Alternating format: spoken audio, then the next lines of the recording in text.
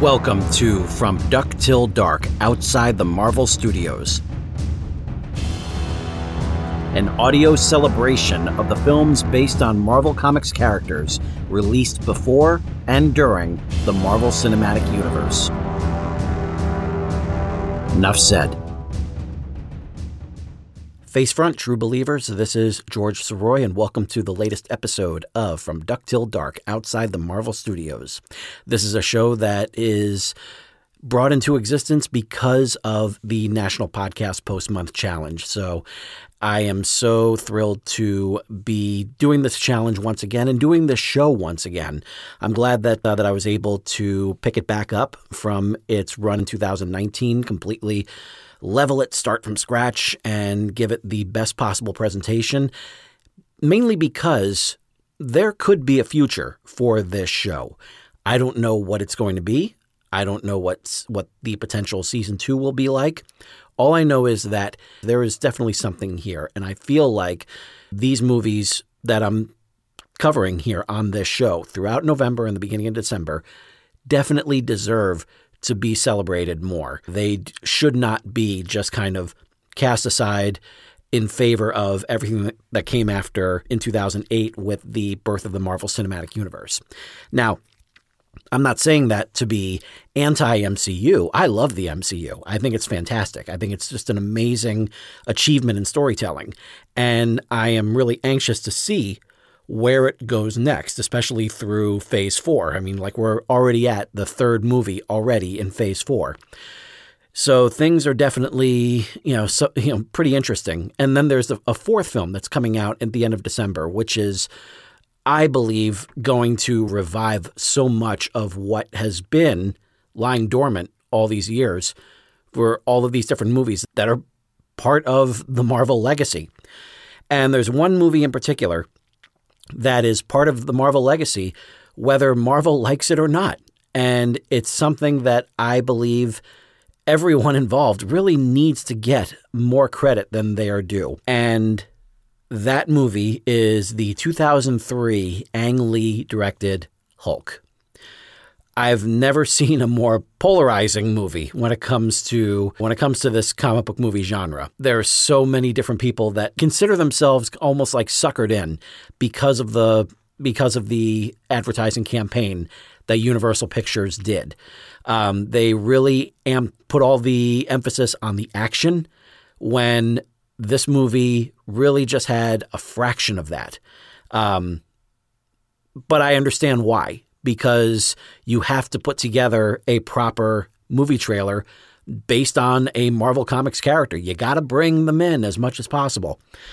And just like a lot of the other movies, this one has one heck of an interesting road to development.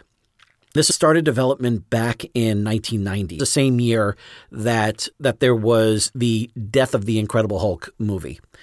And if anyone has seen that, it was definitely a disappointment. There was no real lead up to the death. It just kind of happened right at the last 5 minutes or so. But it was the closing of the book when it came to the Bill Bixby, Lou Ferrigno series. It started with that very successful series for several years from the late 70s to the early 80s.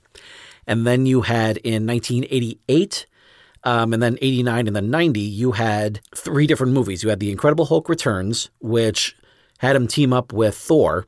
Then you had Trial of the Incredible Hulk, which had him working with Matt Murdock, a.k.a. Daredevil. And then you had this one here, Death of the Incredible Hulk.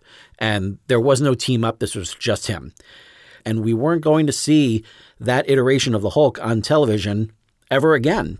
Sadly, Bill Bixby would pass away in the early 90s. We were not going to have that iteration of the Hulk. So Hulk was kind of just hanging out in limbo. But it was not ignored because producer Avi Arad was working with Gale Anne Hurd. And Gale Anne Hurd is still a huge name in the entertainment industry. She had worked quite a bit with James Cameron, working with him on The Terminator, and was also the producer of Aliens.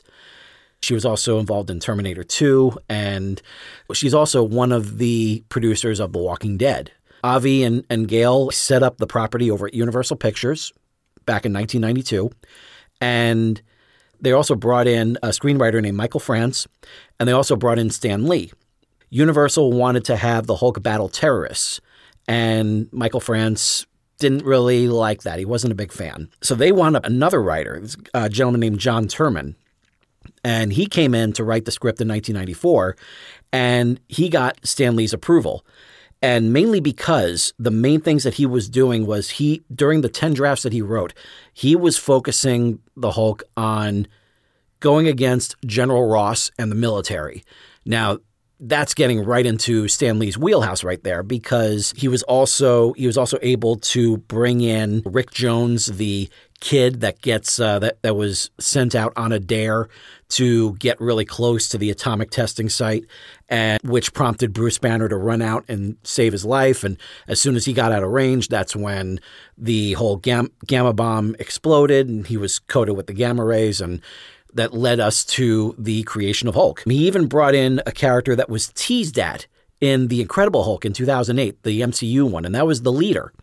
And so there was a lot that was going on with this, with these drafts. And they even brought in the character of Brian Banner, the father of Bruce Banner. Universal was kind of iffy about that script, but at the same time, it incorporated a lot of what makes the Hulk the Hulk. And so there was, several other people that came in. Gale Anne Hurd brought in her husband, Jonathan Hensley. Remember that name, because you're going to hear that name again very, very soon on this show. And they brought in ILM to create a CGI version of the Hulk. They had Joe Johnston coming aboard. He was the director of The Rocketeer. He would later be the director of Captain America: The First Avenger, and also the director of Jurassic Park 3. So the guy's definitely been around. And so there was a whole lot that was going on, some back and forth and a lot of different people and everything. One of the other writers that came in was David Hayter, the screenwriter that solidified 2000's X-Men. And so he came in and he was working on bringing in the Leader, and also brought in the Absorbing Man as one of the villains. Eventually, Ang Lee comes aboard, of all people, in 2001. And Ang Lee was just coming off the success of the amazing Crouching Tiger, Hidden Dragon. And he brought with him his collaborator, James Schamus. And so the two of them started working together on the latest drafts of the script. And so he was able to take Brian Banner, Bruce's father, rename him. I thought this was brilliant. They renamed him David Banner as an homage to the character that Bill Bixby played in the 70s Hulk. He was originally going to be Bruce Banner on the television show, but with some extreme short-sightedness from the network, they said no, because Bruce sounds homosexual. So they made him David Banner, against Stan Lee's wishes. And so he was able to compromise and give him the middle name of Bruce. So you see at the beginning of every episode of The Incredible Hulk, you see David Bruce Banner on that headstone. So that way everyone believes that he is dead. So having David Banner come in and be the father and set it up so that way there is a little bit of a Greek tragedy element in there by having David doing several different experiments on himself, and while doing that, conceiving a son. And so he had passed on a lot of what he had experimented on onto his son, Bruce. And you get to see like that he was able to basically like absorb a lot of what was tested on, and to the point where you can see like some visible changes whenever he gets upset as a baby. And so it was a combination of that plus the gamma blast that he gets hit by that sparks everything, which I thought was brilliant. I thought that was a great addition there, because just having the gamma explosion, it wasn't enough. There needed to be that extra element, so that way you have it so that way Bruce is very much like a one-of-a-kind kind of person. It was that specific combination that created the Hulk. It wasn't just the gamma blast. And you also have this resentment, deep resentment from David Banner, because everything that he was hoping to gain from these experiments was passed on to his son. He didn't keep it. It was all given to Bruce. And he's looking at Bruce as someone who just doesn't appreciate what the gift that he was given. And so it's pretty remarkable the way the whole thing was put together. And I say that it's polarizing because, like I said earlier, the marketing department really just put the emphasis on action, action, action, action, action. And there is some action. There's a decent amount of action in this movie, but it's in between a lot of really meaty, dramatic moments. And a lot of people were not patient with that. And especially considering the fact that you have Eric Bana as Bruce Banner playing this character who is it was a living embodiment of a piano wire about to snap. And it creates this very like uneasy kind of performance. Like you just know that he's going to go nuts. And the problem is with Hulk, and this was something that was addressed years later when people were asking why there wasn't going to be a solo Hulk film in the MCU after The Incredible Hulk from 2008. And someone once said, I'm not sure if it was Kevin Feige or someone else, but they said that Hulk is trying to suppress what we all want to come out. We want him to be angry. We want him to become the Hulk, and he's the one that's trying to keep it all bottled up.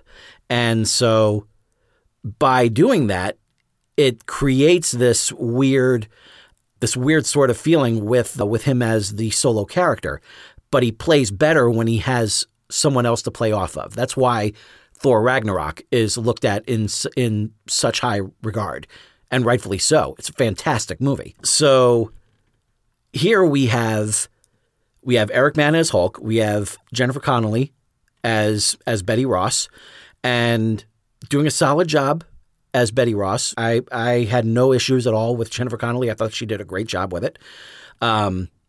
Sam Elliott, God bless him, as Thunderbolt Ross. The man was right out of the comics. It was perfect casting.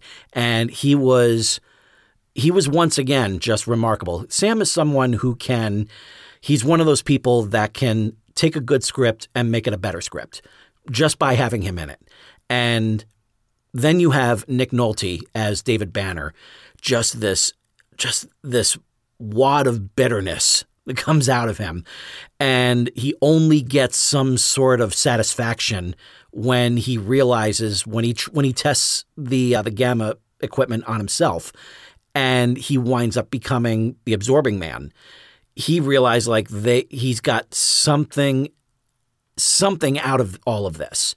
And it just feels like he is trying to hold on to that power. There's a lot that goes into this movie, and I honestly think that this is one of those that desperately needs a revisit from a lot of people. I think that this is one of those that really went out of its way to try something different. I think that, and I think it needs to be commended for that. I really loved the transitions that Ang Lee kept putting in, these almost like comic panels as they were going through. It gave the whole thing like a real extra element of life to it, really extra energy.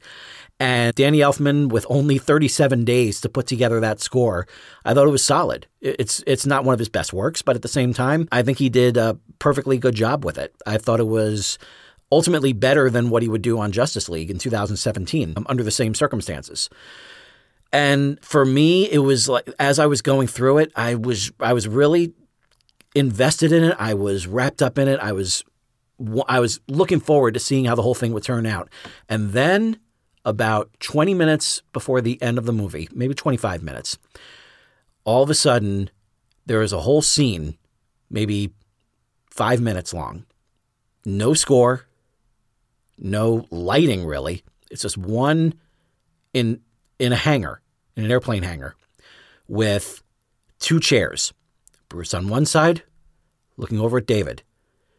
And the two of them have one of the most compelling exchanges of dialogue in a comic book film.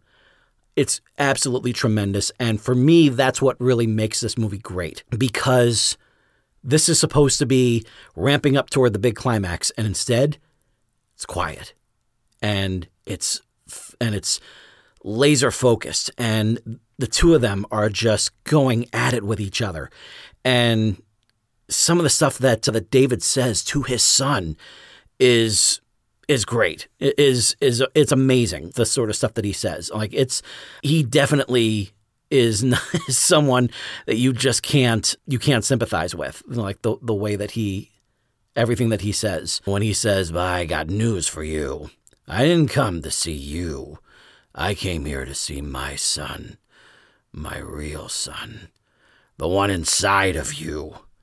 You're nothing but a superficial shell, a husk of flimsy consciousness, ready to be torn off at a moment's notice."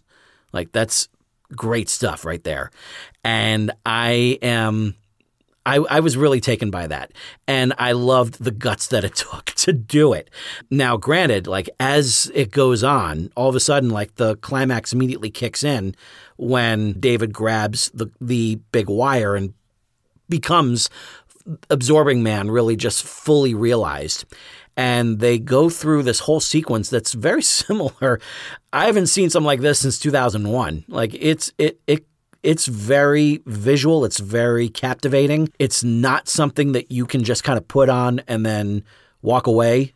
It's got a real different kind of energy to it. And I really liked it. And I remember when I came out of it with my friend David, and we got home, we were both into it. We were both really into it. And my friend Joe, who would be the best man at my wedding, asked me flat out, just like, "Well, like, what'd you think?" And I said, "I loved it. I thought it was great. You're going to hate it." And I just said that, like, right out, just like, no, like, this is not your typical comic book film. This is something different. This is something ballsy. This is something really special. It's a special kind of film that needs to be revisited. And I just knew that if he saw it, he would hate it, because it's not what Universal wanted to deliver. And you can see that with the general audience, because it started off huge. It made over $60 million its first weekend, and then it dropped over 70% in week 2. So yeah, the public wasn't happy with it, but I stand by my feelings for it. I thought it was quite good. I feel like it definitely needs a revisit, and I'm still kind of torn of where I'm going to rank it when all is said and done. I know I need to get back to the ranking of these movies. Hopefully I will soon, but before it gets way too far into this run.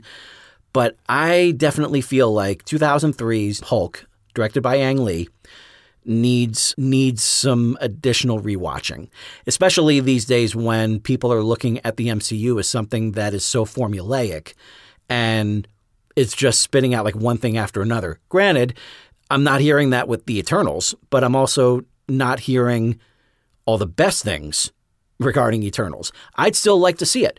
I mean, just like people weren't saying the best things about Hulk. This could be the Hulk of the MCU. Who knows? But that makes me want to see it. And I hope that there are more comic book movies like this overall.